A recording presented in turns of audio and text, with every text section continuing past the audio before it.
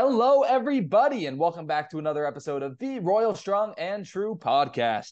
We are very excited to be with you this week because, man, we got lots to talk about. BYU is doing very well in lots of sports, but we also have to talk about one in which BYU lost. To stick with us to talk about BYU volleyball, soccer, and a lot about BYU football. We got week 4 college football to recap, week 5 college football to preview and talk about, and a lot more football to discuss. This is going to be a lot of fun. Make sure that you are tuned in and that you are sharing the episodes with your friends. Make sure you're following us on Instagram and Twitter at Loyal2RoyalPod, where you'll find lots of fun and interactive content. On Thursday, make sure you run to Loyal2RoyalPod.com to find Jared's weekend watch guide. Without further ado, let's get to it. Let's boo. Go Tigers. But that field judge on the far side is in their pocket, man. Go review that strike! Let's back this booler. Yeah! Let's go, Wildcat. Go, baby. Let's go. We're at a waterfall, dude. He put his butt, not his. Go! Touchdown!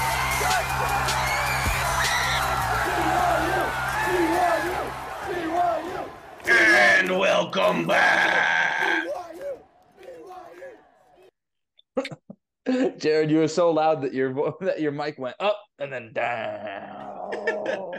That was beautiful. Welcome. Yes, we are here again. We are trying out new things to try and make this Zoom recording work, so bear with us. It'll be fine today, I'm sure. But we have a lot to get to. So... You suck. So we don't suck. We're trying. Yes, we are trying, very much so. Let's get into things. Let's just kick it off with some housekeeping, and we do have a little bit to get to today. Oh, heck yeah. While this is mainly a football podcast, there are other sports going on right now, and we're freaking kicking butt and taking names in those other sports. So we do want to give a quick shout out. First off, to BYU women's volleyball, who took down number 20 Houston at home 3-0, and number 18 Baylor at home 3-0. 2 straight sweeps of ranked teams for our women's volleyball team. That's awesome. They're playing very, very well. They go to Texas Thursday and Friday of this week. Texas is number 10, but they are the reigning national champs, reigning Big 12 champs. This is their conference. They've run it for the last long time. But our now number 9 Cougars will go to their house, try and stake our claim that this is our Big 12 now. Heck yeah, we got a top 10 matchup in Austin, something that might be happening again in October. Let's go! Maybe. It's possible. Yes, technically it still is. Anything is possible. It's college football, baby. Anyway, that's enough college football for now. Let's get to BYU women's soccer, who also had a pretty productive week. Yeah, they took down Baylor 4-0 in Waco, and then the other half of their road trip, they took down number 14, Texas, 3-2. So, they're playing awesome. This is what they do, right? This is what they do. These Big 12 matches are a little bit more of a challenge for them, but it's good to see that we're still coming out on top, beating Texas in Austin 3-2. That's huge. That's awesome. So very, very excited for the girls. They'll be back home. I think they play Cincinnati this week. So shout out to the women's soccer team. They're playing amazing. Our women's soccer and women's volleyball teams are incredible this year. Very, very fun to see them step into the Big 12 and get things started with a bang, unlike some other schools that we'll get to a little bit later, or some other programs. But shout out to the girls. They're really carrying the torch for BYU right now. Oh, heck yeah. Next up, and I know we have said in the past that this sport does not exist until we acknowledge it, until it is past bowl season. However, we are giving a temporary pass to BYU basketball, who just dropped their schedule. Jared, do you care, or are you on a hard BYU basketball fast until after bowl season? Very hard fast until after bowl season. I know that I will get into it and I will get more excited as it comes along, but right now I can't even doesn't even like cross my radar at all. Like I didn't even know about this until we were going through the show notes about half an hour ago. I'm looking at their release photos right now, and there's some really weird stuff. They look like straight off of an EFY/Steak Dance poster. Not too jazzed about that. I'm trying to look for some interesting notes here, but we just play a lot of good teams, and we don't really have a good team. I've got one interesting note for you. Yes, I would love to hear it. In the entirety of BYU's non-conference schedule, we only have one scheduled true away game. Whoa. And that is at Utah. So even that will most likely be a home game because Utah can't fill its own stadium. So BYU does not have a single true away game the entire non-conference. Huh. Okay. Interesting. Very interesting. I just don't know what to think. I can't think about basketball right now. I just can't do it. It's not on the radar. We're not even a full month into football season yet. I don't know. I just can't do it yet. Something interesting that I am trying to pull from this, because our listeners probably want to hear at least something, right?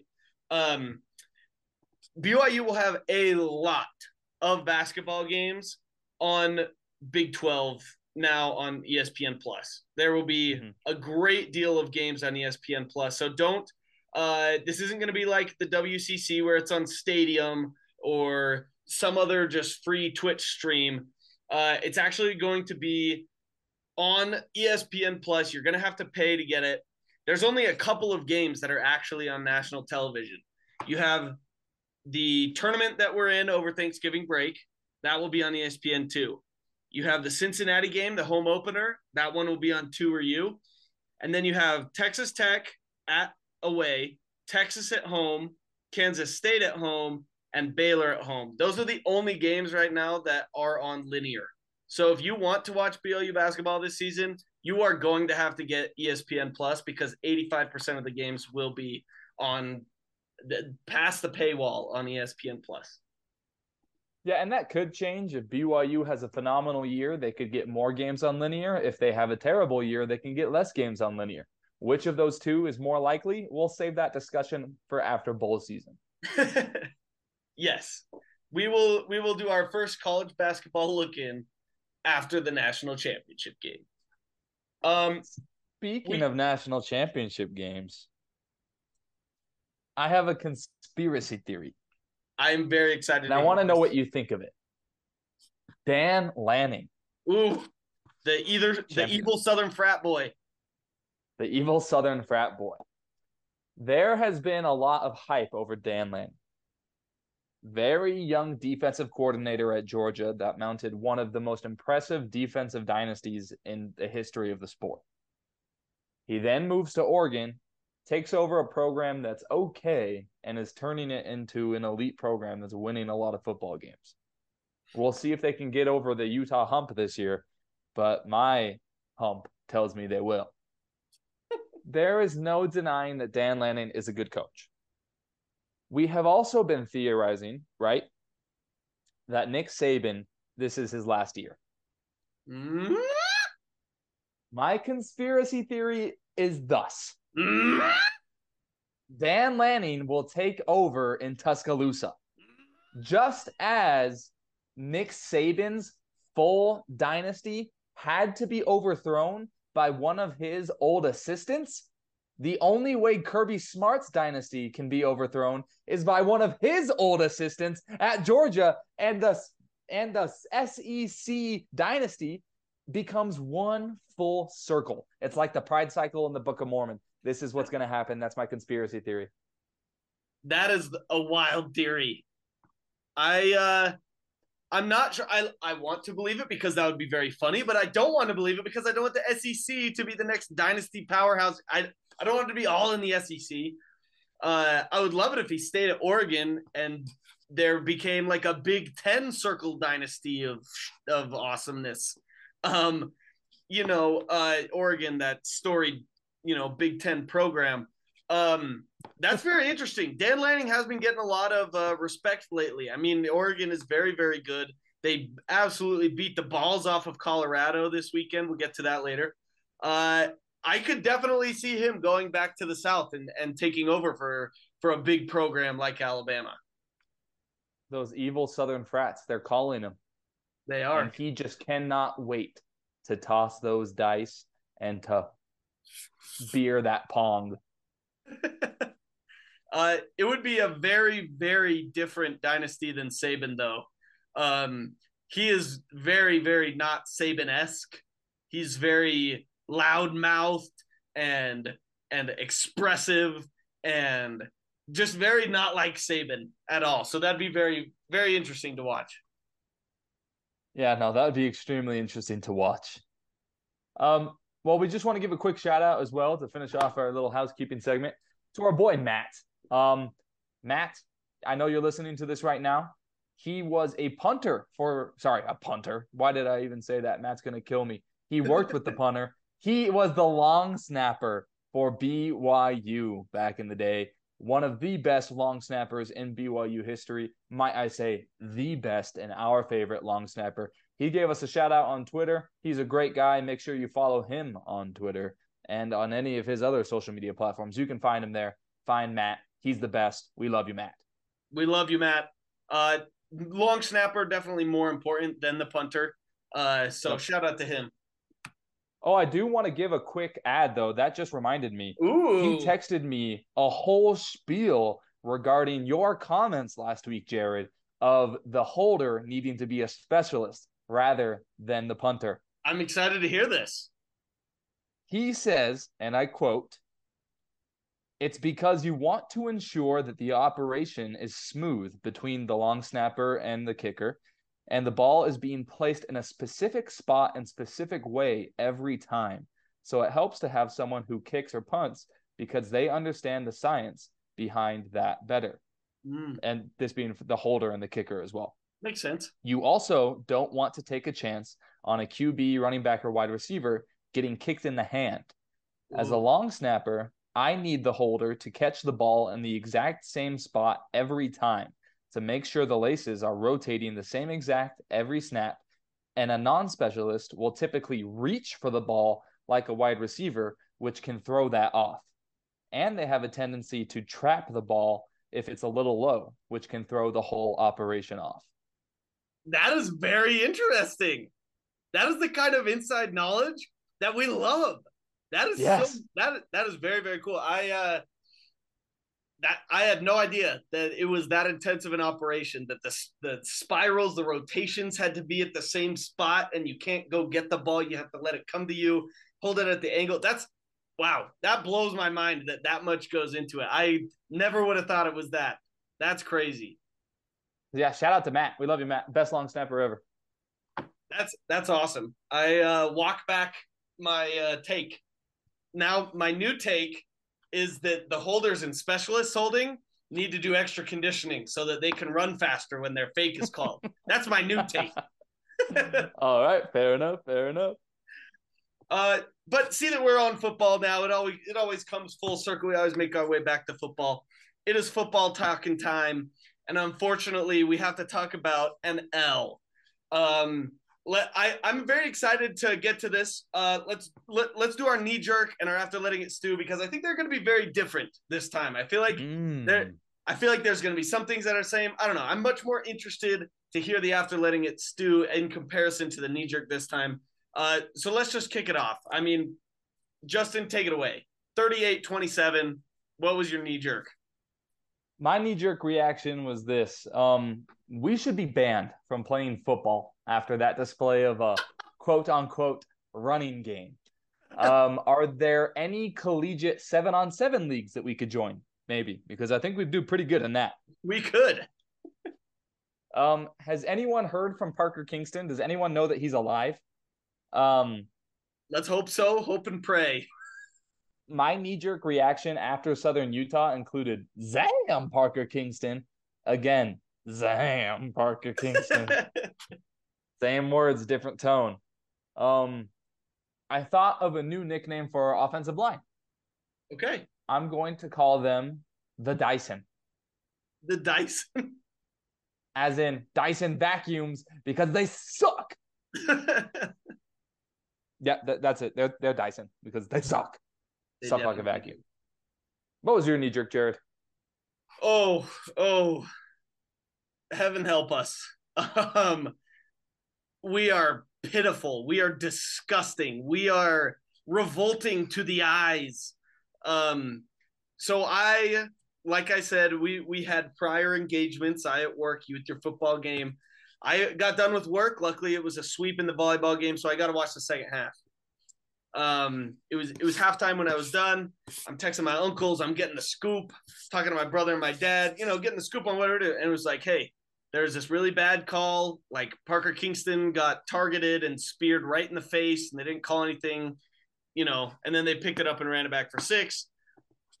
And so I'm like, okay, like vibes are pretty good then. Like we're up 3 after gifting them, what should or shouldn't have been a free 7 points, right? So I'm like, okay, vibes are great. First play, am I mistaken? It was the very first play from scrimmage of the second half. It was a pick 6. Very, very bad. No, not quite. Not quite. It was the first play was a dropped pick 6. It would have been a pick 6 had the guy caught it. Gotcha. It was the third play that was actually the pick 6. It was the third. That's right. Yeah. Despicable. And then after that, we absolutely fell apart. My knee-jerk reaction is that we're not winning another game at the Big 12. We suck balls. We are terrible. Our offense is pathetic. Our running back, I like your Dyson nickname for the offensive line because mine was going to be the shitstorm. So I think Dyson is a little more appropriate. We suck. We're terrible. There was nothing good about anything I watched in the second half. There was nothing good about it. That clock management was horrible. We came out of a 3.5 minute timeout, like a media timeout, and our guys are looking on the field what is a football? And so we have to call another timeout. And then finally, after 7 minutes, we scored. We got a play call in on time. I had 0 good things to say about the BYU football program. That was my knee-jerk reaction. On Saturday, it was a very, very low point in my life. It was almost like the Oregon game, right? Except this time, it wasn't just a lack of effort. It was just a lack of competency, which I don't know if it's worse. I feel like there's a little bit more hope that it can be resolved somehow because our guys are trying. They look like they're trying, except for Isaac Rex, who never looks like he's trying. But it just looked like we're just a bunch of headless chickens running around, bumping into each other. The illegal touching? Are you kidding me? Again? Crumple it up. Throw it away. Oh my bollocks. That was bad. Yeah, so that was my knee jerk. Just bad. Yeah, 100% of the illegal touching penalties are because Isaac Rex touched the ball. So Isaac Rex needs to be looking to the outside sideline and needs to be looking at his wide receiver saying, step back, step back. It's the 4th week it's happened in a row on the same play. What are we doing? Dude, I don't know. I don't know. But speaking of things that keep happening, this is something that you just brought to my attention. I was thinking of the timeout thing, right? It was a media timeout, and then all of a sudden we try to run a play, and then there's another timeout. Boom, another media timeout. It took forever. Why is it that we can never figure out how to get a play call in on time? Why is it that whenever we get to, I don't know, being down 3 with a minute and a half left or something, there's no chance of us coming back because we only have 1 timeout left because we spent 2 of them trying to avoid delay of game penalties? Why? This has happened every single week. Why? It is so frustrating, and I don't know why. There has to be – it's like we're using smoke signals to get the play call in. It's disgusting, and it happens – it's like the first quarter and the third quarter. We have 2 timeouts gone in 90 seconds. It's ridiculous. It's absurd. And that brings me to another point, which is just play calling in general. I feel like there's no rhythm to the offense. I feel like it's like there's no rhythm, and when there is rhythm, it's run on first down for -2 yards, and then we punt. Like that's what it feels like. It doesn't feel like there's any rhythm. It doesn't feel like Keaton Slovis is in any sort of a rhythm. Our wide receivers aren't trying. Like I don't understand what it is, but our offense is just completely out of sync, and I don't know. I guess it could be something other than the play calling. Like it could be a culture issue or a buy-in issue, but it just feels like there's no rhythm, there's no sync, there's nothing that you can count on in this offense. Like I can't trust anything in this offense. There's nothing that I can put my weight into and my trust in. Yeah, I don't think it's necessarily anything like buy-in or even play calling. Like I feel like Aaron Roderick has some good play designs, and the first half was really well done. Like we moved the ball in the first half. We did what we needed to do.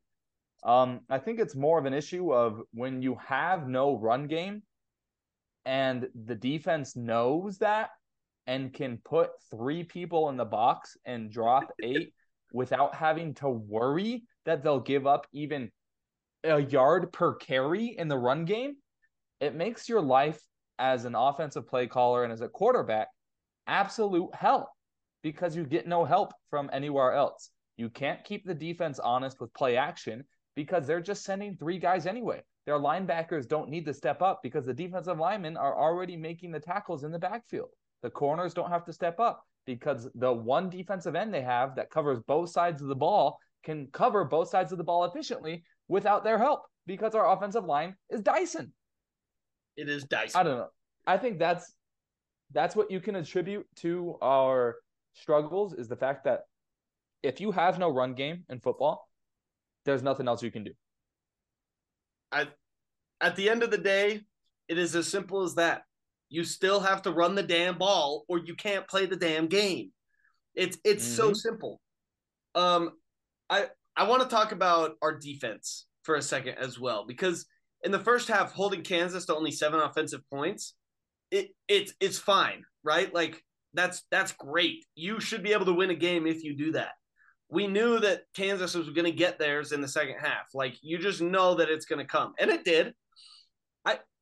I'm not exactly like lower on the defense now because if we look at it, they scored 38 points and 14 of it came from our offense, right? So our defense allowed 24 points, 3 scores, right? And I think that's good enough to win, especially in the Big 12. Like I think if you hold your opponent to 24 points, most times you should be able to win that game. But it was still really frustrating to watch the end of the game and just we couldn't get a stop. We let them march all the way down the field late in the game. That final drive that just took it out. Like we were down 8 and we let them go all the way down the field and kick a field goal with like a minute left. It was frustrating to watch. We saw the drop 8 again on 3rd and long, and guess what? They got it. Like, I don't know. And then not forcing a single turnover. That was frustrating to me too. I said on the last podcast, you would have to score touchdowns in the red zone and you'd have to force turnovers. We didn't do either of them and we lost. I don't know. What were your feelings on the defense though? Because I think we know the offense is really bad. What were your takeaways on the defensive side of the ball? No, I completely agree with you. There's no reason to be super concerned about our defense. Our defense played about as good as a game as you can. Kansas's offense is hard to defend. It's like a widespread shotgun, triple option, RPO kind of thing.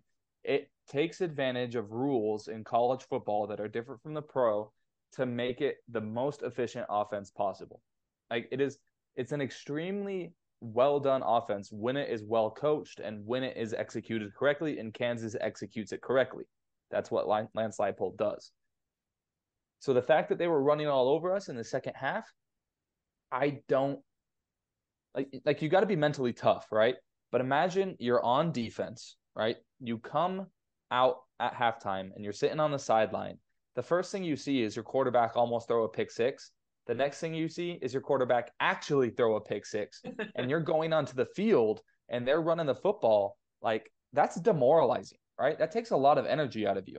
And in the second half, we had guys like Ben Bywater cycling out because they got banged up.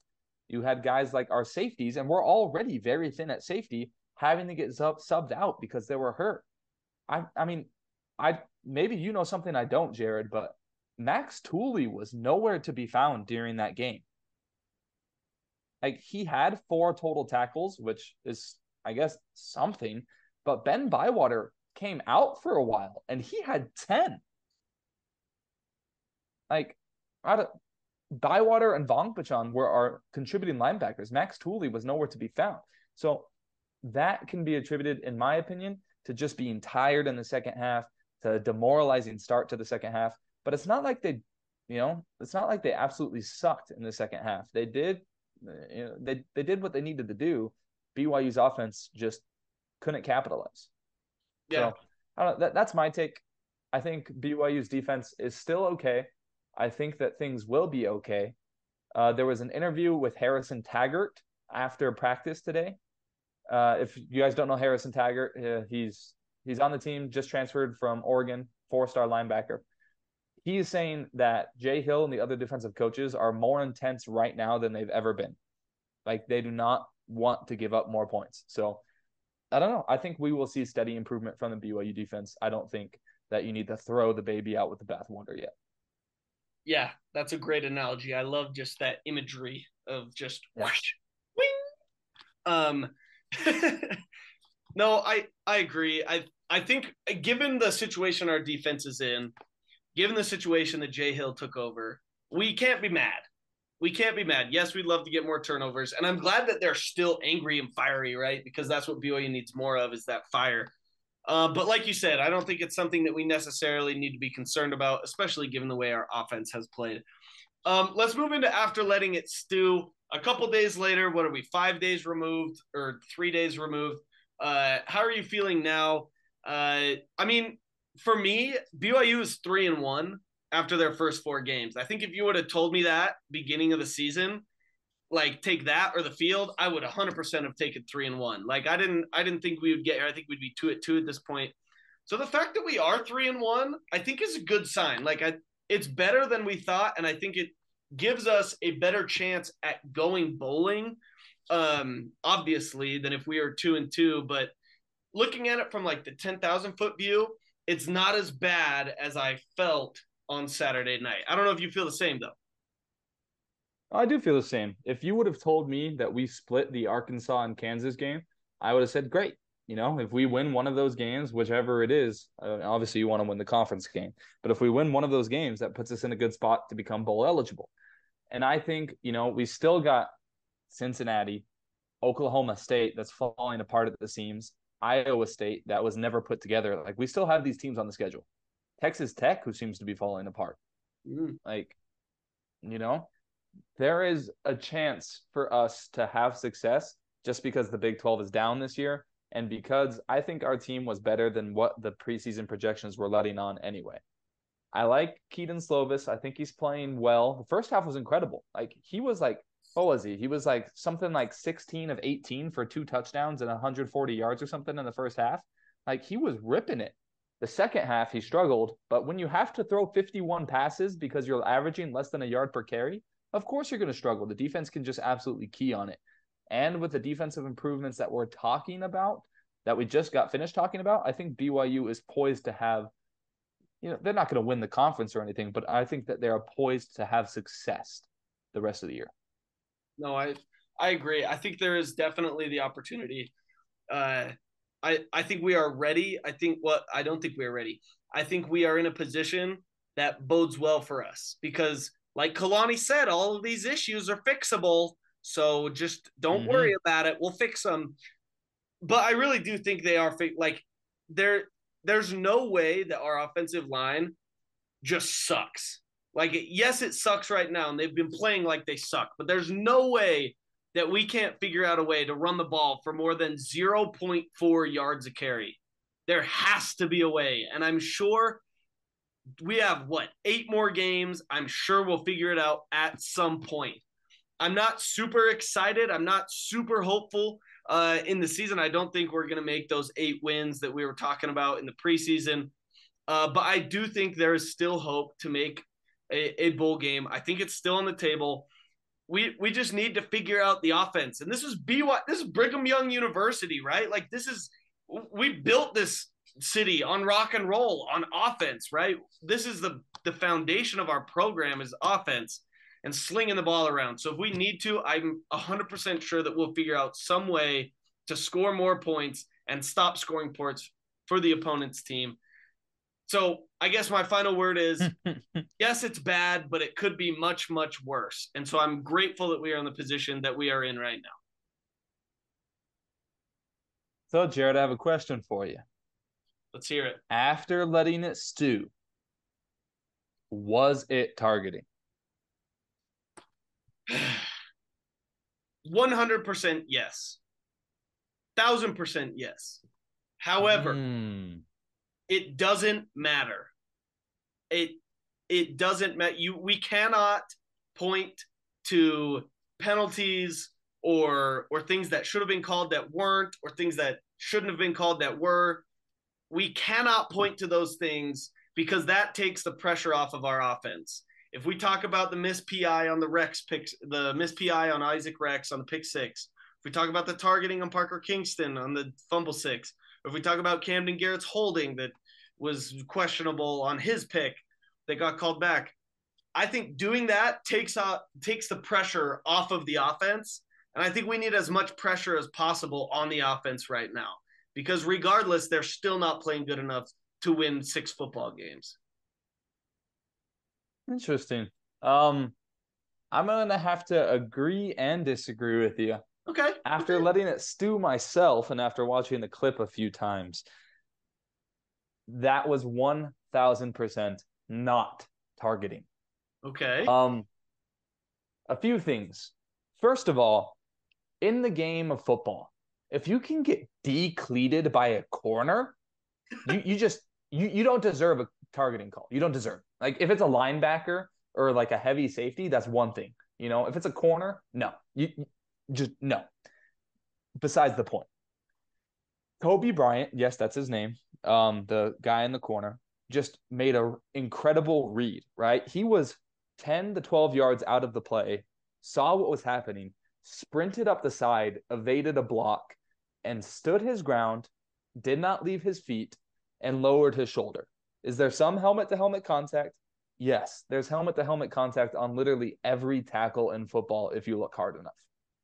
But he lowers his shoulder, gets him in the chest, and the side of his helmet, side of the crown, maybe you could even say, hits Parker Kingston. But you have to remember, Parker Kingston is not a defenseless player in that instance. He is a runner of the ball. So the only way that you can call targeting is if Kobe Bryant leaves his feet or makes forcible contact with the crown of his helmet to the head or neck area. That is not something I saw. Parker Kingston just needs to learn a few things. First of all, this is Division I football, okay? You can't be running slowly, and you can't slow down when a defender comes to hit you. You cannot slow down and stand up.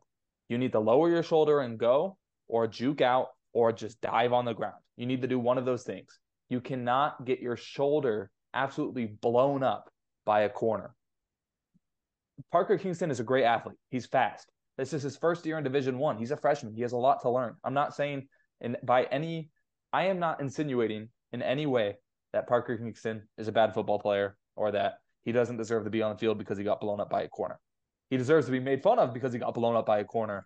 But there are just things you need to learn at these higher levels where everyone is faster, where everyone is stronger, where everyone is, everyone's more violent, right? You're not playing football against pace and high anymore, all right? You're playing against a guy who literally wants to kill you on the opposite side of the ball. No, I cannot dispute the fact that he is very much a freshman, very much a welcome to the big leagues hit, right? Whether you get the targeting penalty or not, the corner is still excited and the whole team is stoked after that play, right? Because it's like, welcome to the Big 12. Mm-hmm. Like I said, and that kind of your point about Kingston, he's a great football player, right? BYU just doesn't have a lot of Jimmies and Joes on their team, right? Or I guess depending on the way you take it, right? They have a lot of Jimmies and Joes on their team. we just have like a bunch of Jags. We have a bunch of just the guys, right? And that's fine because of where we were. And I'm not saying that these guys on our team can't become like star players, big time players. And I'm sure Parker Kingston will learn and become one, right? Same with other guys on our team. But we just don't have dudes right now on our team. And that's fine. Like at the place we're in, we did our best and we can't really argue with it. Moving forward, we got to get more dudes on the team so that stuff like that doesn't happen on a regular basis. Yep. Anything else about the Kansas game before we move on? No, I really do just want to put it in the rearview mirror. Like I'm done talking about it. It was bad. Let's just move on. Let's do it, because we have some more college football to recap. Week 4 was a crazy week, and I don't think there's any better way to explain it than with the Nifty 9. Bop, bop, bop, bop.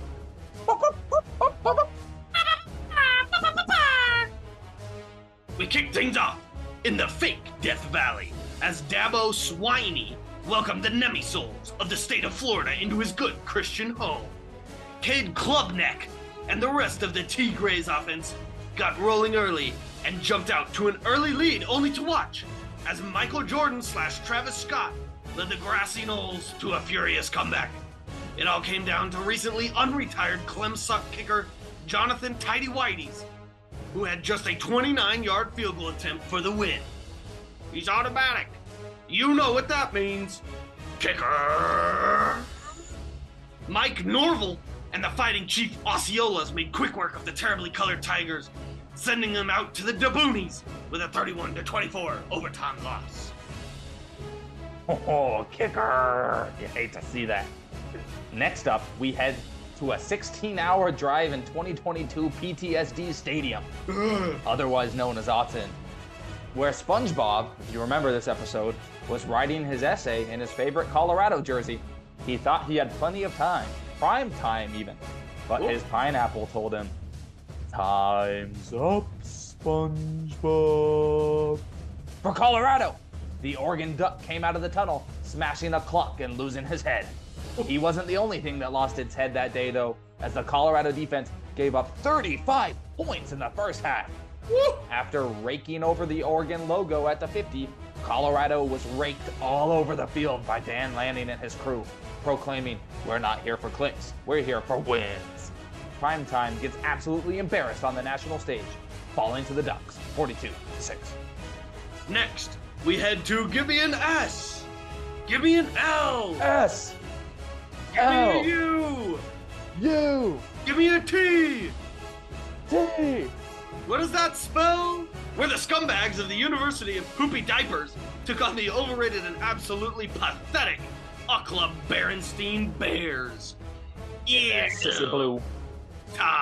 Scored on the first play of the game as Dante Moore went straight for his inferno, throwing a pickle six straight into the hands of Karen Reed, classic Cottonwood Heights mom name. The Bears were scared so absolutely shatless that they packed their bags and headed home at halftime, which is funny because the Scroots did the same thing.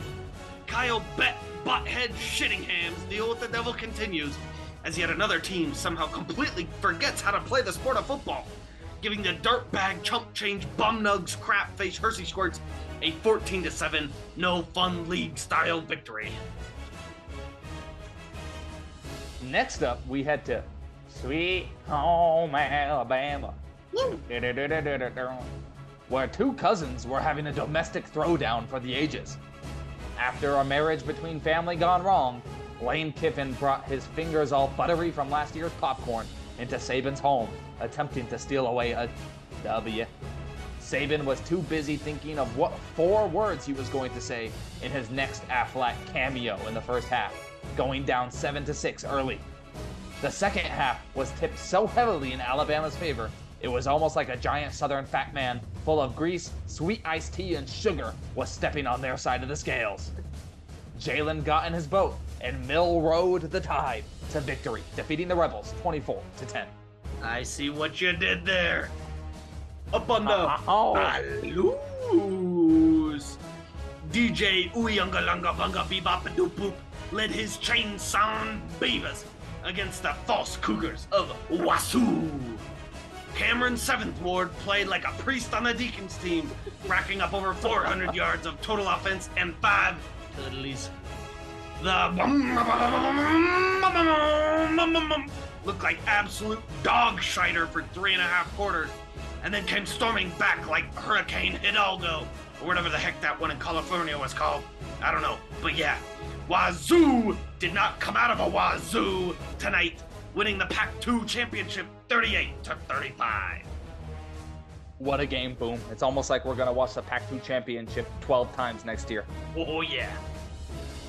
Next up, we head to Happy Valley, where the Penn State Pasties were hoping to put pressure on Brian Ferentz's scoring contingent contract. Iowa dominated in this game. In the punting game, I should say, where their punter averaged a whopping 52.3 yards per his 7 punts. Wow, Boom. Includes a long of 62.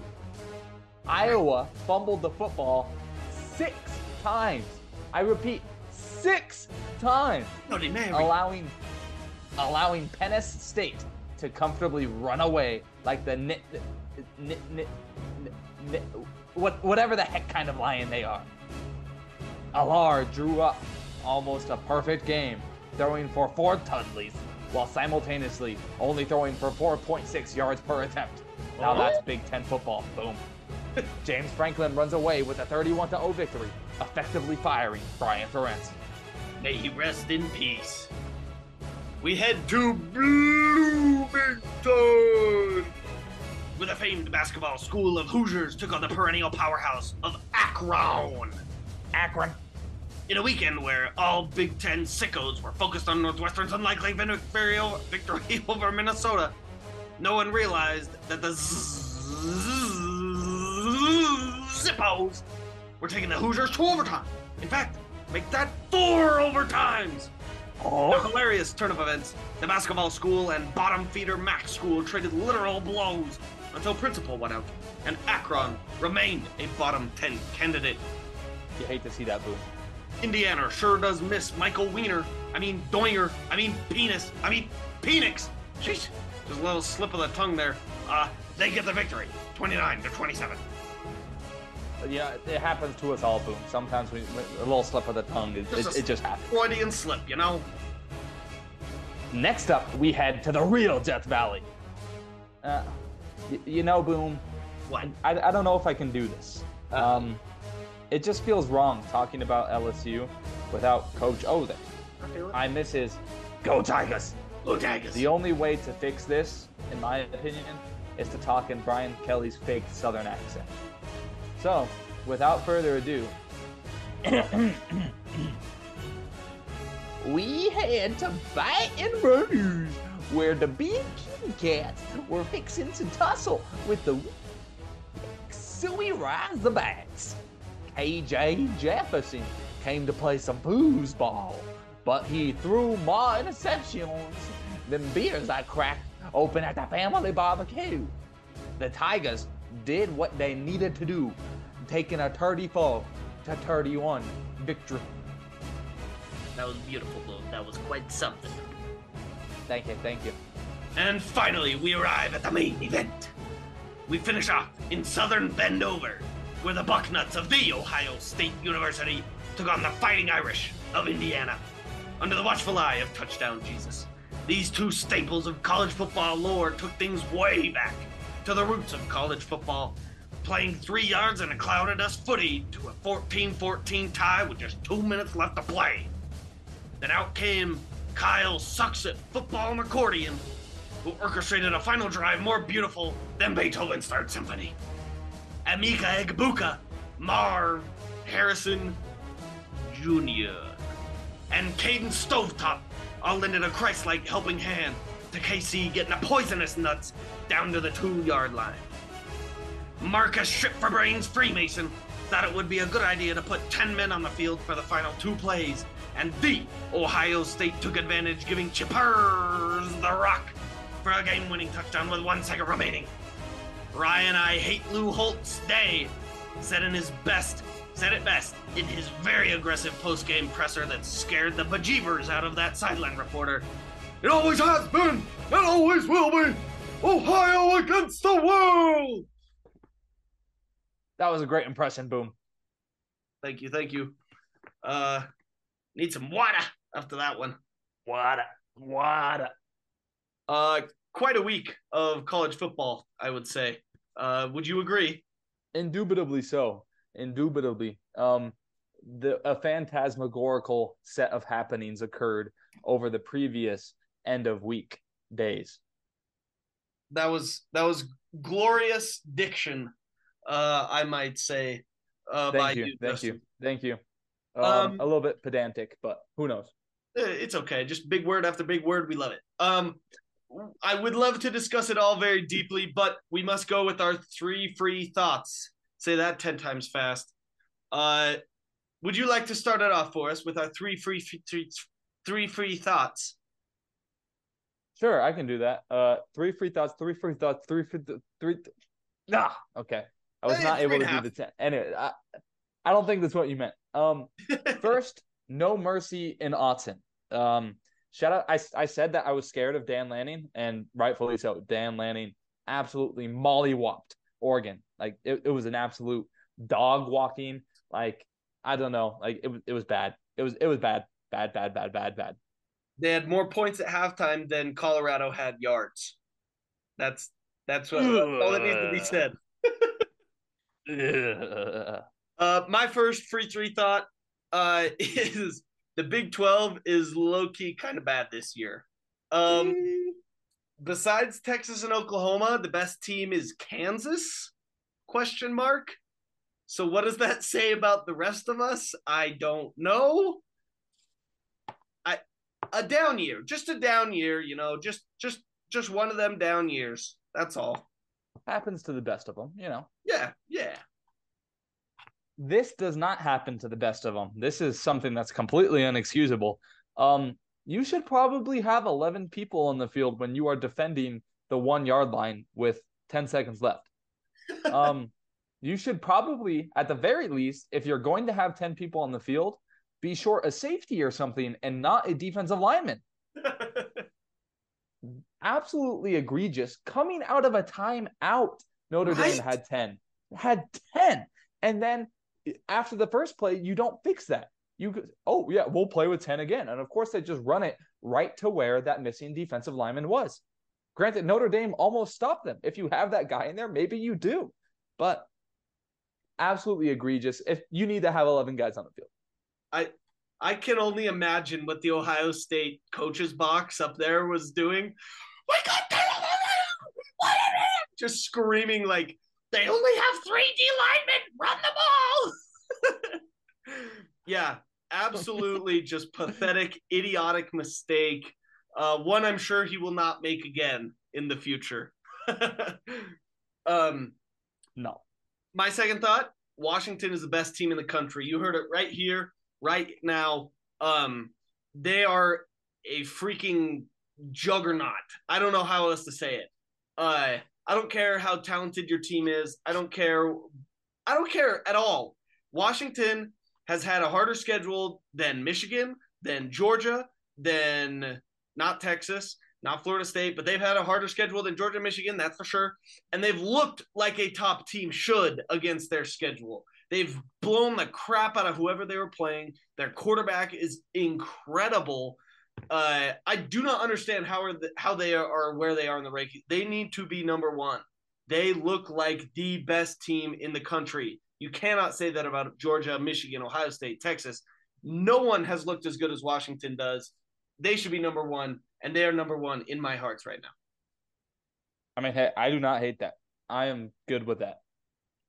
My final fast 3 thought is Cameron Ward for Heisman? Question mark? Let me read you his stat line from I would love to hear the this. Pac-2 championship game. In the Pac-2 championship game, he, and I kid you not, ran the ball 9 times for 12 yards and 1 touchdown. Oh, shit, that big numbies. I mean, he averaged over 1 yard per carry. That's something the BYU offense can't do. But let me talk to you about his carrying more passing. than us. Yeah, exactly. Passing the ball, he was 28 of 34 for 404 yards, 4 touchdowns, 0 interceptions. Oh my gosh. That's a lot. He popped off.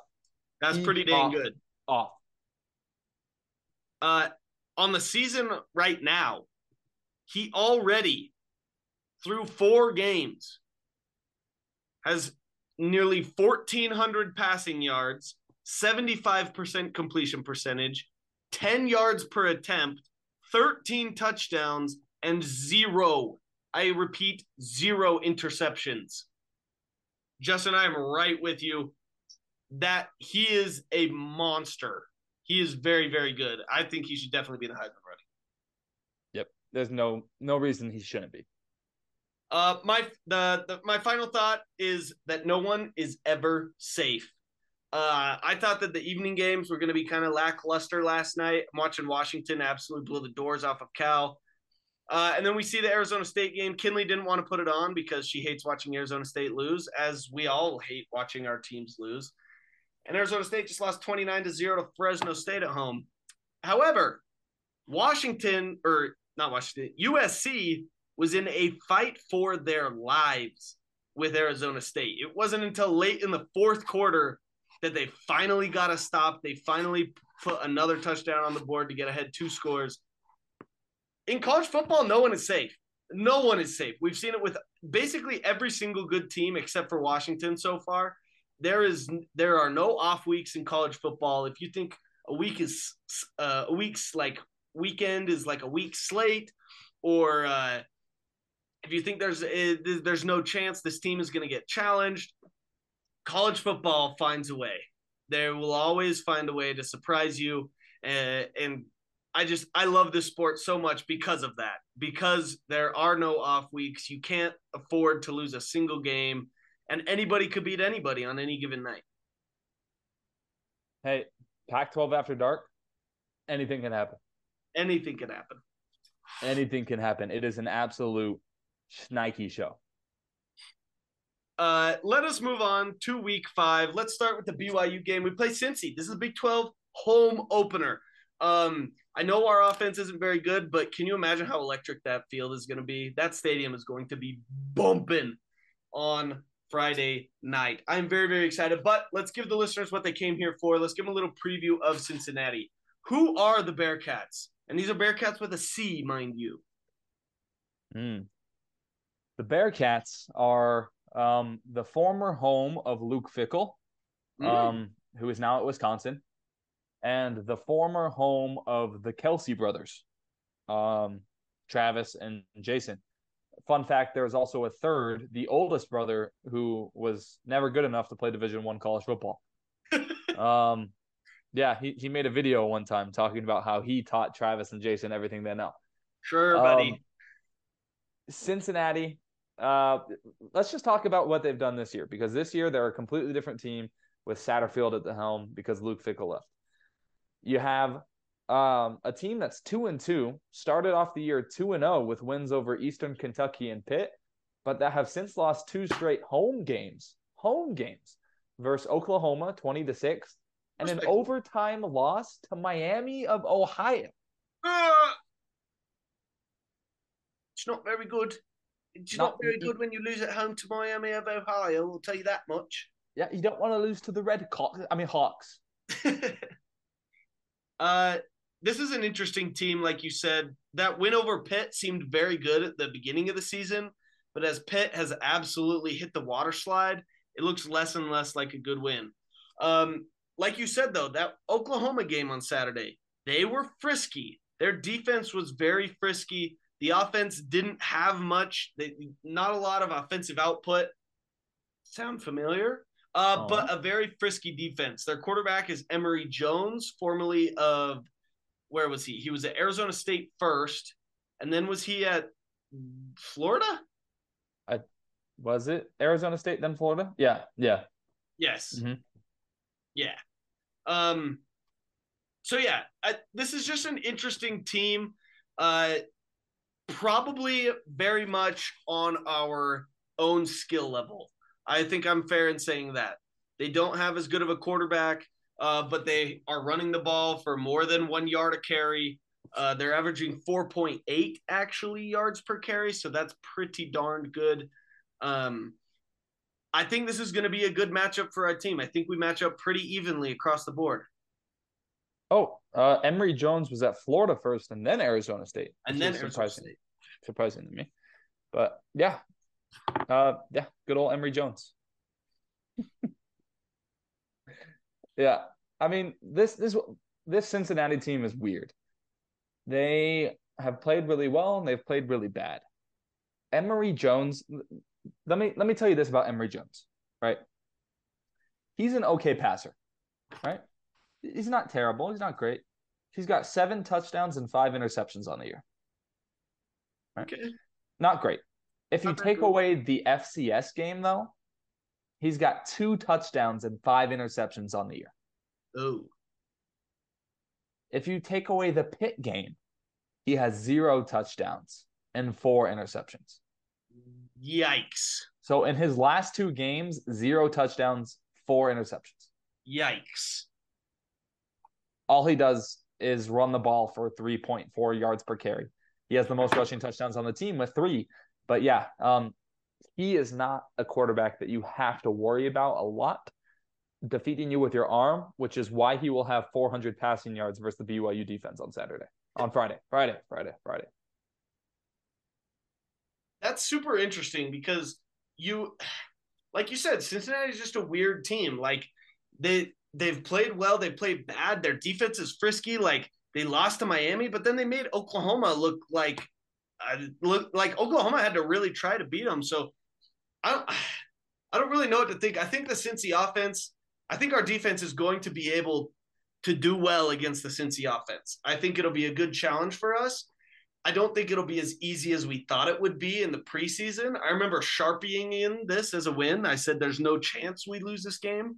I think there's definitely a chance with how bad our offense is playing, right? If we gift them 14 free points again, then we could definitely lose. But I don't think their offense is going to score enough points if we, don't turn over the ball, give them short fields, that kind of stuff. I don't think their offense is good enough to beat us if our defense can hold serve and play as well as they have this season. Well, what about their defense? Their defense is kind of interesting. Like we said, they haven't allowed a lot of points this season. I know they haven't really played that many great teams. Like Pitt hasn't a terrible offense. But they've only allowed 21, 13, 31, and 20 points. And I know it's like average, like that's normal. But against Oklahoma, you only allowed 20 points. They're a little frisky. They have the lowest missed tackle percentage in the Big 12. That's an interesting note. The defense is solid, physical. I saw you threw it 3 interceptions, 5 forced fumbles, 4 fumble recoveries. Through 4 games, that's pretty good. That's at least 1 turnover a game, something that we are not averaging. Our offense is definitely going to have our hands full, at least if we keep trying to run the ball. And if we're not careful with the football, this could get ugly. Yeah, I mean, what do you want to see from this BYU team? Obviously, it's the home Big 12 opener. It's going to be electric. I'll be there, and I'm sure you'll be there too, screaming your head off, making sure that you have no possible voice at all for Saturday. Yep. What does BYU need to do to keep the crowd involved and to have success in this football game? Don't punt the football. Not once? Okay, you can punt it once when we're up 31-6 in the 4th quarter. We have to get first downs. And I know, you look at the first down stats from last game. Yeah, we had the same amount of first downs as Kansas. But we just got to sustain drives. Keep the offense on the field. That's what's going to keep the crowd engaged. Our offense, we have favorable matchups in the secondary. Cincinnati secondary is not incredible. I think that we have the advantage there in the passing game. Use it. You have to run the football in order to open up the pass game. But like I said, you have to get first downs. Keep drives alive, because I think the longer the defense is on the field, the more we'll wear them down and the more success we'll be able to have running the football.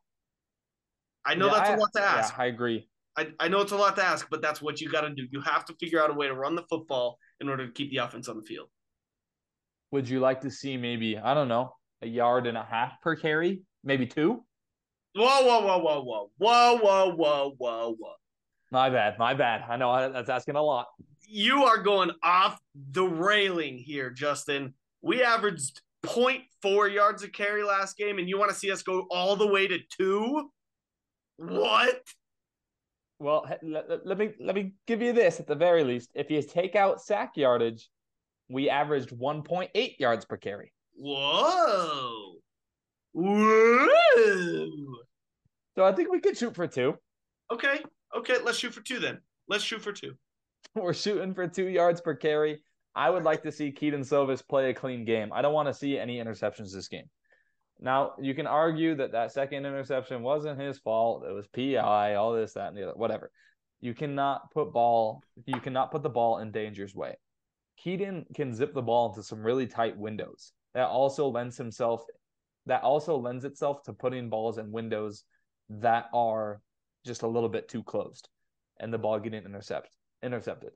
I would like to see Keaton clean things up a little bit, have a 300-yard passing game, and I want us to have a 100-yard rushing game too. I don't care if it takes us 100 rushes, all for 1 yard to get to 100 yards. I just want to see us eclipse that 100-yard rushing mark. I'm seeing a common theme here that has to do with the run game.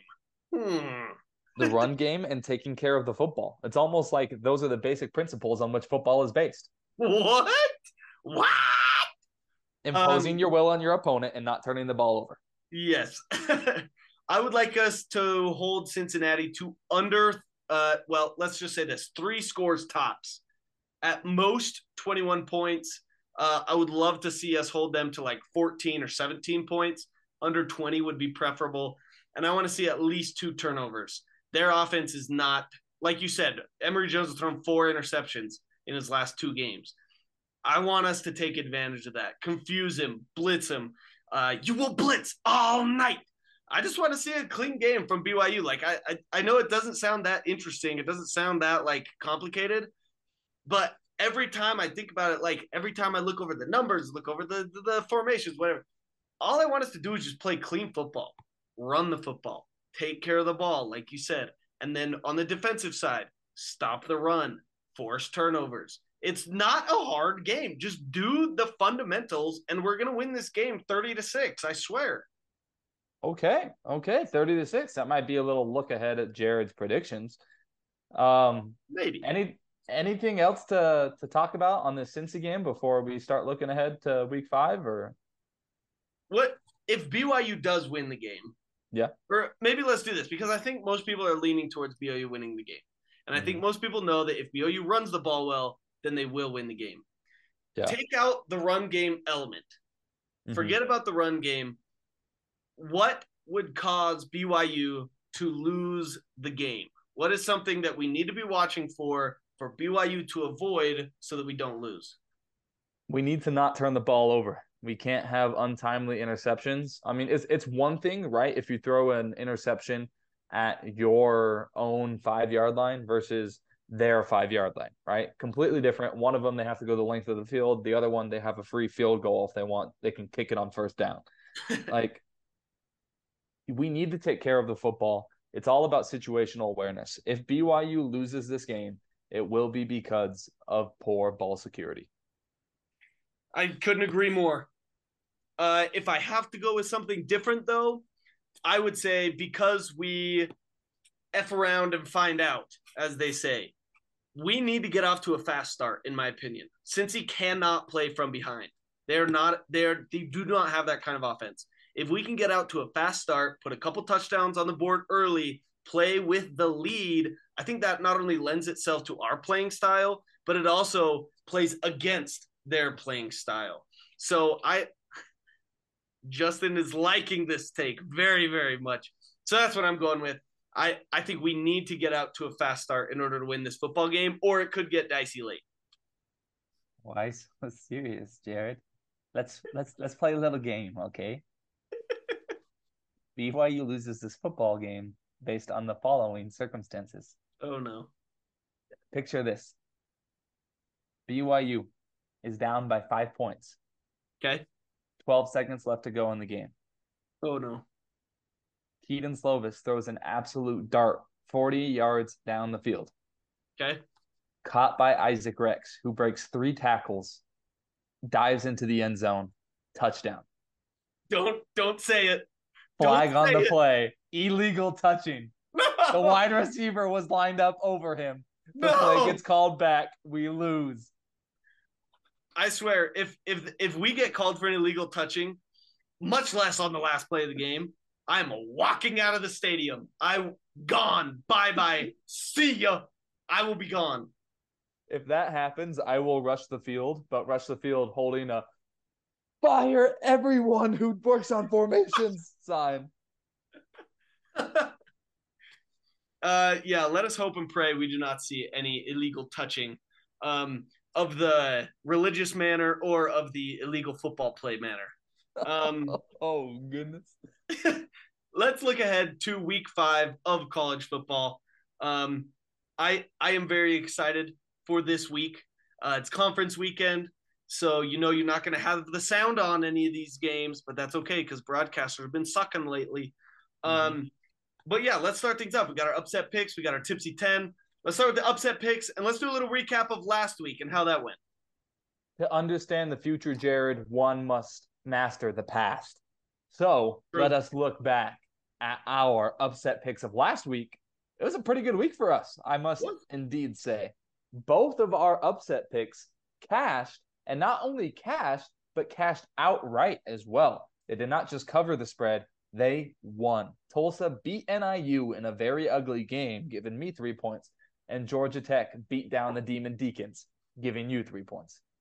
Yeah, not much more you could ask for there. 2 outright wins.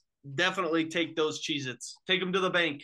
Right now, you're up 9-4, but I'm on the board now with an outright victory, so I'm excited about that. So let's hear it. Who is your upset pick against the spread for this week, week 5 of college football? See, I've got 2, but I don't know which one I want to pick. I'm really torn on this one. I really don't know which one to pick here, but I'm going to go with there's one that I like and there's one that gives me more points to work with, right? Right. But I got to go with my gut, right? So I'm going to go with East Carolina. Oh, what happened there? That was a really weird margins thing. I'm going to go with East Carolina, who is a 3-point underdog at Rice. Okay. 5 p.m. ESPN Plus. Rice has been playing good football. Lest you forget, JT Daniels is throwing the ball for the Rice Owls. So they're playing good football. They beat Houston, but I think East Carolina, who has struggled lately, 1-3 on the season, can take on Rice to get its first conference win and its second win of the season. That's a pretty bold pick, Justin. I'm not going to lie. I didn't see that one coming. I'm excited. I don't know. It's going to be fun. Minute Rice. You got to watch out. I'm going with a slightly larger spread. I'm going with South Carolina plus 12.5 at number 21 Tennessee. I know 12.5. That's 2 scores. It's a lot of points, but I am very high on South Carolina still. They should have won against Georgia if Georgia didn't figure out, oh, hey, we're just way better. Let's just bring 9 guys on every single play. I don't think Tennessee has a good enough defense to mess with South Carolina's horrific offensive line, and I think Spencer Rattler is going to torch that Tennessee defense. If Graham Mertz can do it, so can South Carolina. So I'm going with the Gamecocks over the Vols. That one, 5:30 p.m. on the SEC Network. Hey, good news for me, really quick. I just looked this up. The line has moved for the East Carolina Rice game at literally every sports book, including FanDuel, MGM, Caesars, DraftKings, every single one that's listed on this website. The line has moved to East Carolina plus 3.5. So I do very much like that. I'm going to make sure that gets recorded, but I honestly really like your pick, Jared. South Carolina has been the kryptonite for some of these big teams lately. Tennessee has showed that it's susceptible to getting beat by teams that are inferior from it. And Spencer Rattler, as much as I hate to say this, is playing like the best QB in the SEC. So I don't hate that pick. I really like it, actually. I think you might be right. I think he might be at least playing right now as the best quarterback in the SEC. I love those upset picks, but let's move on to the Tipsy 10. We have the Tipsy 10. We got a recap of last week. Me and you both went 6-4. There we go. Hey. That was nice. That's nice. Over Yeah. 500. And the fans only went 500, went 5-5. So we gained another game back on them. They still lead 23-17. You are 2 games back at 21-19. 1 game over 500 now. And I am at a perfect 500 at 20-20. Thoughts on the week that was, Justin? Slowly but surely, we're making our way back to the top. We are going to overcome the fans here pretty soon. I'm only 2 games back. You're only 2 games behind that. Like, we're in a good spot. Oh, I'm only 1 game back, actually. I didn't even realize that. I'm only 1 game back from them now. And you're only 2 games back from that. So, fans, Huck's coming. We coming, fans. We coming. Oh, no, I am 2 games behind, and you're 1 game behind me. I can't do math. I cannot read. I am blind. I am an old man. I am 2 games back from the fans, but Justin's coming. Justin is coming. Coming. This week, we don't have the fans' votes in. 1, because we don't want to destroy the integrity of the fan vote. And 2, because I just didn't have enough time and I completely forgot today. So we will be moving on, just giving our picks today. But let's start things off on Friday night, 7 p.m., FS1, a little precursor to the BYU game. We have number 10, Utah, at number 19, Chainsaw Noises. Oregon State is favored by 3 points at home. This is kind of one of those weird weekday Pac-12 after dark games. Justin, who are you going with in this one? See, this would have been a really weird after dark game, but unfortunately it's kicking off at 5 p.m. Pacific. Sorry, no, my bad. I honestly cannot do math. I am the worst at math today. 6 p.m. Pacific. So it will get dark there towards the end. So some crazy things might happen. This is just a principal pick for me. I'm going with Chainsaw Noises all day long over the Scroots. Screw the Utes. I'm right there with you, baby. Never will I ever pick Utah to win a football game. Oregon State all the way. Interesting. Next up, we got a very, very interesting matchup for in-state school. At 10 a.m. on CBS Sports Network, Utah State is traveling to take on the UConn Huskies, who are a 5-point underdog at home to the Aggies. Jared, who do you got, Utah State or UConn? This one's pretty easy for me. I'm going with Utah State. They looked really good against James Madison. They actually hung with James Madison most of the game. Yes, they were at home. Yes, they'll be on the road for this one against UConn, who went bowling last year. But UConn has disappointed me in every single game they've played this season. So I'm going with the Aggies. I think they terrible defense, good enough offense. I think they get it done. Interesting, Jared, that you would go with Utah State. Because I am going with UConn. The Huskies, baby. Jim Mora. There's things happening in Connecticut that we don't understand. I do understand it because I went to Connecticut. I was in the heartland. And I see what's going on at the University of Connecticut, whatever city it's in. I don't even know. I don't even know what any of the cities in Connecticut are called, except for what, Hartford? That's a city in Connecticut, right? Is that where UConn is? I don't know. But Blake Anderson, I feel like he's going to struggle this year. 2 years straight, kind of going down the crapper. I think Blake Anderson might be on the hot seat come next year. Give me UConn. That's what a lot of my Utah State people are telling me as well. That Blake is on the hot seat right now. We move ahead to the Suck Eastern Conference. Texas A&M, Arkansas, BYU fans obviously have a vested interest in this one, and we do as well because you got Bimbo Fisker over there at Texas A&M. Texas A&M is favored by 6.5. This game is at Arlington. It's in the Dallas Cowboys Stadium. Justin, who are you going with in this one? Arkansas had a really close game late with LSU. Jaden Daniels was sucking at the beginning, but then played really well towards the end. It was the opposite for KJ Jefferson, who ended the game with 2 picks. I think Arkansas was going to have a little bit of an emotional letdown after that game. But I do think that if they are going to win in this crazy 4-game stretch that they have, this is probably the best chance they have at winning. So I'm going to go with Arkansas on this one, just as a principle of they won't lose all 4. They'll win 1. This is the most likely one. Very nice. I'm also going with the principal pick here. I'm going with Kansas. Simply principle because we need them to win for BYU to look good. So, yeah, very simple here. All right. 10 a.m. on ABC, you'll have 2 orange teams gracing your screen. Clemson, Clemsuck, I should say, will be traveling to New York to take on Syracuse. Clemson is a 7-point road favorite. Jared, who do you have in this one? I am going with the orange, as in the orange. Syracuse orange. I do not like Clemson. I will not pick them because I do not like them. And also, Syracuse is looking very good. It's sneaking under the radar, but they look like a very good football team. I'm sure Clemson will beat the snot out of them because I'm picking Syracuse. But nonetheless, I must choose Syracuse. So there you go. Last year, 2022, Syracuse did the exact same thing. They were incredible at the beginning of the season. I was asking questions. Is Syracuse one of the best teams in the nation? Is Syracuse good? Is Syracuse great? We didn't know until they started playing these teams and started losing. I think they've caught magic in a bottle. I do think that Clemson is the better team.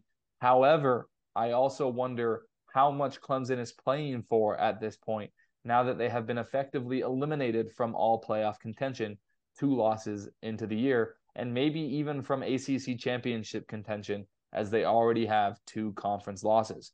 Have they quit?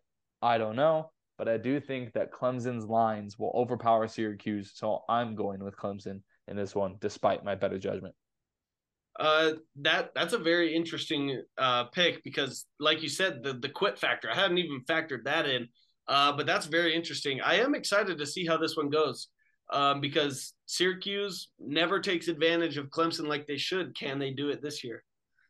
Next up, we have maybe one of the biggest games of the day that no one will ever talk about. It is South Alabama at James Madison, 2 Sun Belt heavyweights going at it. This is at James Madison, JMU favored by 3 points. I am very excited for this one. This is definitely going to be on one of the screens underneath General Conference. Justin, who are you going with? Are you going with the Dukies or the Jags?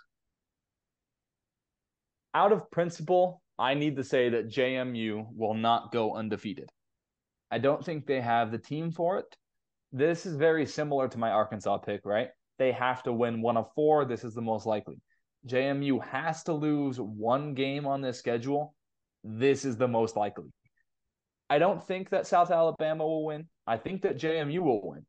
But my principle, right, my analytics, my chart is saying that this is the best chance that JMU has at losing. So this is what I'm picking, South Alabama for the victory. I am very, very conflicted in this one. I love South Alabama. I like JMU. I think they have a really good football team. I think JMU is going to win the game. I got to do it. I'm going with South Alabama. I'm going with USA, baby. University of Southern Alabama.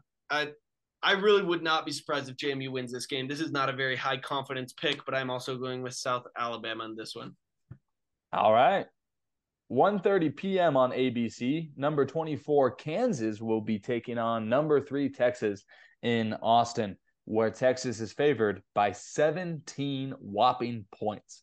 Jared, who do you have in this clash of the top 2 teams in the Big 12?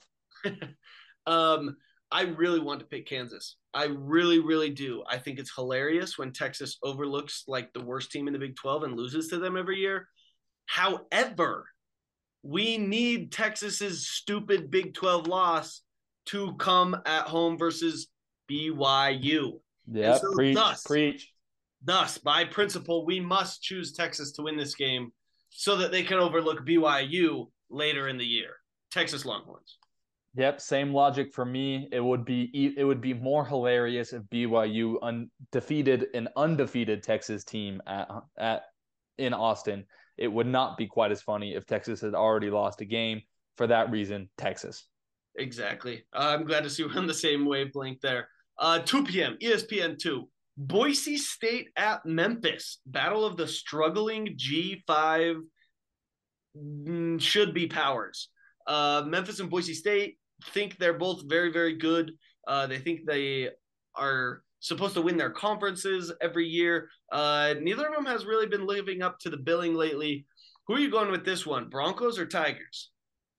I must say, my new take in this one is that Boise State, the only reason they haven't been invited to a power conference is because nobody wants to see that blue field in their conference. That's literally my take. Memphis, kind of similar story, right? With their colorful whatever. Boise State gave up 31 points to San Diego State, the team that doesn't even have an offense. That is absolutely egregious. For that reason, I'm going Memphis in this one. I'm also going Memphis. Much of the same reasoning. Boise State has not looked good this season. They have not looked as impressive as they should, given the offense they have. I think Memphis is one of those teams that just is always mad for no reason. And I feel like they're just going to come out in this one with some weird chip on their shoulder and beat the crap out of Boise State. Next up, 5 p.m. ESPN Plus. Be there or be square. Troy, the Trojans, travels to Georgia State to take on the Fighting Clay Heltons. Clay Helton is Georgia Southern. Dang it. I got that wrong. My bad. To take on Georgia State. Georgia State is a 1.5-point home favorite versus the Trojans. Jared, who do you got in this one? This is a tough one because both of these teams are very good. I'm excited to watch them, but Georgia State is just a little bit closer to my heart, so I'm going to go with gassed Georgia State. I think Troy is a very good team. I just don't think they're the team they were last year. They were super, super good last year. They haven't looked quite as impressive, so I'm going with Georgia State in this one. Yeah, give me Georgia State by probably 17 points. I think Georgia State is going to blow Troy out of the water. Georgia State's a dang good football team this year, and so is Georgia Southern. There's a lot of fun stuff going on in the Fun Belt. Troy, I don't think is in that top tier category right now. I think they're a mid tier, and the difference between the mid and the top in the Fun Belt can be big sometimes. And this is one of those times that it's big. We have the nightcap now, the college game day game. Notre Dame, fresh off a loss at home to the Ohio State, taking on number 18 Duke at Duke in Durham. 5:30 p.m. on ABC, obviously. Big time game. Notre Dame favored by 5.5. Is Duke ready for the next level of football? Justin, yay or nay? Oh, it would have been so much funnier if Notre Dame had beaten Ohio State and lost to Duke the week after. Then you could argue that by the transitive property, Duke is better than Ohio State. Oh my goodness, that would have been hilarious. Notre Dame, after kind of a letdown, I do not think will let itself let down again. I think Notre Dame defeats Duke, though I do think the game will be closer than the 5.5 point spread suggests. I think this Notre Dame Duke game will end in a field goal difference going toward Notre Dame. I am right there with you, but on the opposite side. I think it's going to be close. I think Duke comes out on top. I think Notre Dame, they don't know what their strengths are. They were running the ball so well against Ohio State, and then they would have a brain fart and try and throw the ball 6 times. I don't know. I think Duke is equipped to handle this team. I think they handled Clemson fairly well. Yes, they got the good turnovers and the missed field goals in the red zone, but I think they have the confidence. I think they have the dudes to put up with Notre Dame's guys. I don't think there's a big enough disparity here for it to really, really have a huge favor. Definitely not 5.5 points in Notre Dame's favor. I'm going with the home team. I'm going with Duke. I think that football field is going to be full for like the first time since, I guess they played there against Clemson, but still, I'm excited for this game. I genuinely am. I think Duke is a good football program, and I think they come out on top. I think they're going to beat Notre Dame. The first time Duke has started out 4-0 in back-to-back years since 1914, 1915. That's kind of a big deal. Kind of a That big is deal big. for the Dukies. All Next up, we got to finish it off. This Let's is the do most it. important game, the game that you have all been waiting for. Friday night, don't forget it, Friday night at 8:15 p.m. on the mothership ESPN. Cincinnati will be traveling to Provo, Utah to take on the BYU Cougars, who are favored by 2.5 points at home. Jared, I think I know who you picked to win this game. Tell me your score prediction. This is a tough one because I want to have faith in BYU's offense. I really do. I just don't. It is nowhere to be found. There's not even a mustard seed of faith in this offense. So I'm going to go 24-17 here. Low scoring affair. I'm actually going to change it. I'm going 24-14. I think we win by 2 scores. I don't think it's super close, but I think it's just one of those ugly rock fight defensive battles where we're excited that we won, but there's not really a lot of highlights to watch, if that makes sense. Fair enough. I think BYU's offense will play somewhat well. They'll have a lot of juice from the crowd. Cincinnati has no clue what it's coming into on a Friday night in Lavelle Edwards Stadium. I think BYU takes home a sloppy, albeit good victory, 34-13. Ooh, I would very much like that. I think I would feel very, very comfortable if we did win 34-13. That would install a lot of faith in me, in our team. That 13, by the way, is 2 field goals. Our 34 does include a missed extra point. Good clarification there. Yep. All right. Well, I think that wraps it up. Unless you have any parting thoughts. Very excited for conference weekend. A lot of good football to watch in between sessions, and while the sound is on the big TV with old white men talking to us, right? Hey, I mean, it could be Elder Gong. True. It could be. Could be. Yeah, this is going to be a good weekend. Lots of football, like Jared was saying. You got conference going on as well. This is us giving you guys permission to pay attention to college football on Saturday. Okay, you do not have to say, "Oh, I am a saint. I will not watch any college football on Saturday." If that's what you want to do, go for it. Absolutely. But also pay a little bit of attention to conference as well. Good things are said in conference, things that we should probably know, things that the Lord wants us to hear. So yeah, like Jared was saying, just leave the audio on. Heck, I think maybe even just play it on Alexa or something, play conference on Alexa, have football up on your TV, just kick back and allow the spirit of God and the football gods to work in your heart simultaneously. That was beautifully put. I can't do any better than that, Justin. That was beautiful. Thank you. And with that, we will see you next time. Make sure to check out the weekend watch guide. I will make sure to have that up. It's going to be an awesome weekend. So everybody get ready. Get your popcorn ready, as now banned Lane Kiffin would say. Make sure you're following us on Instagram and Twitter at Loyal2RoyalPod. Leave a review on the episode on Apple Podcasts or Spotify or whatever other platform you be listening to this show on. We love you guys. We'll see you next week. Toodaloo. Goodbye now.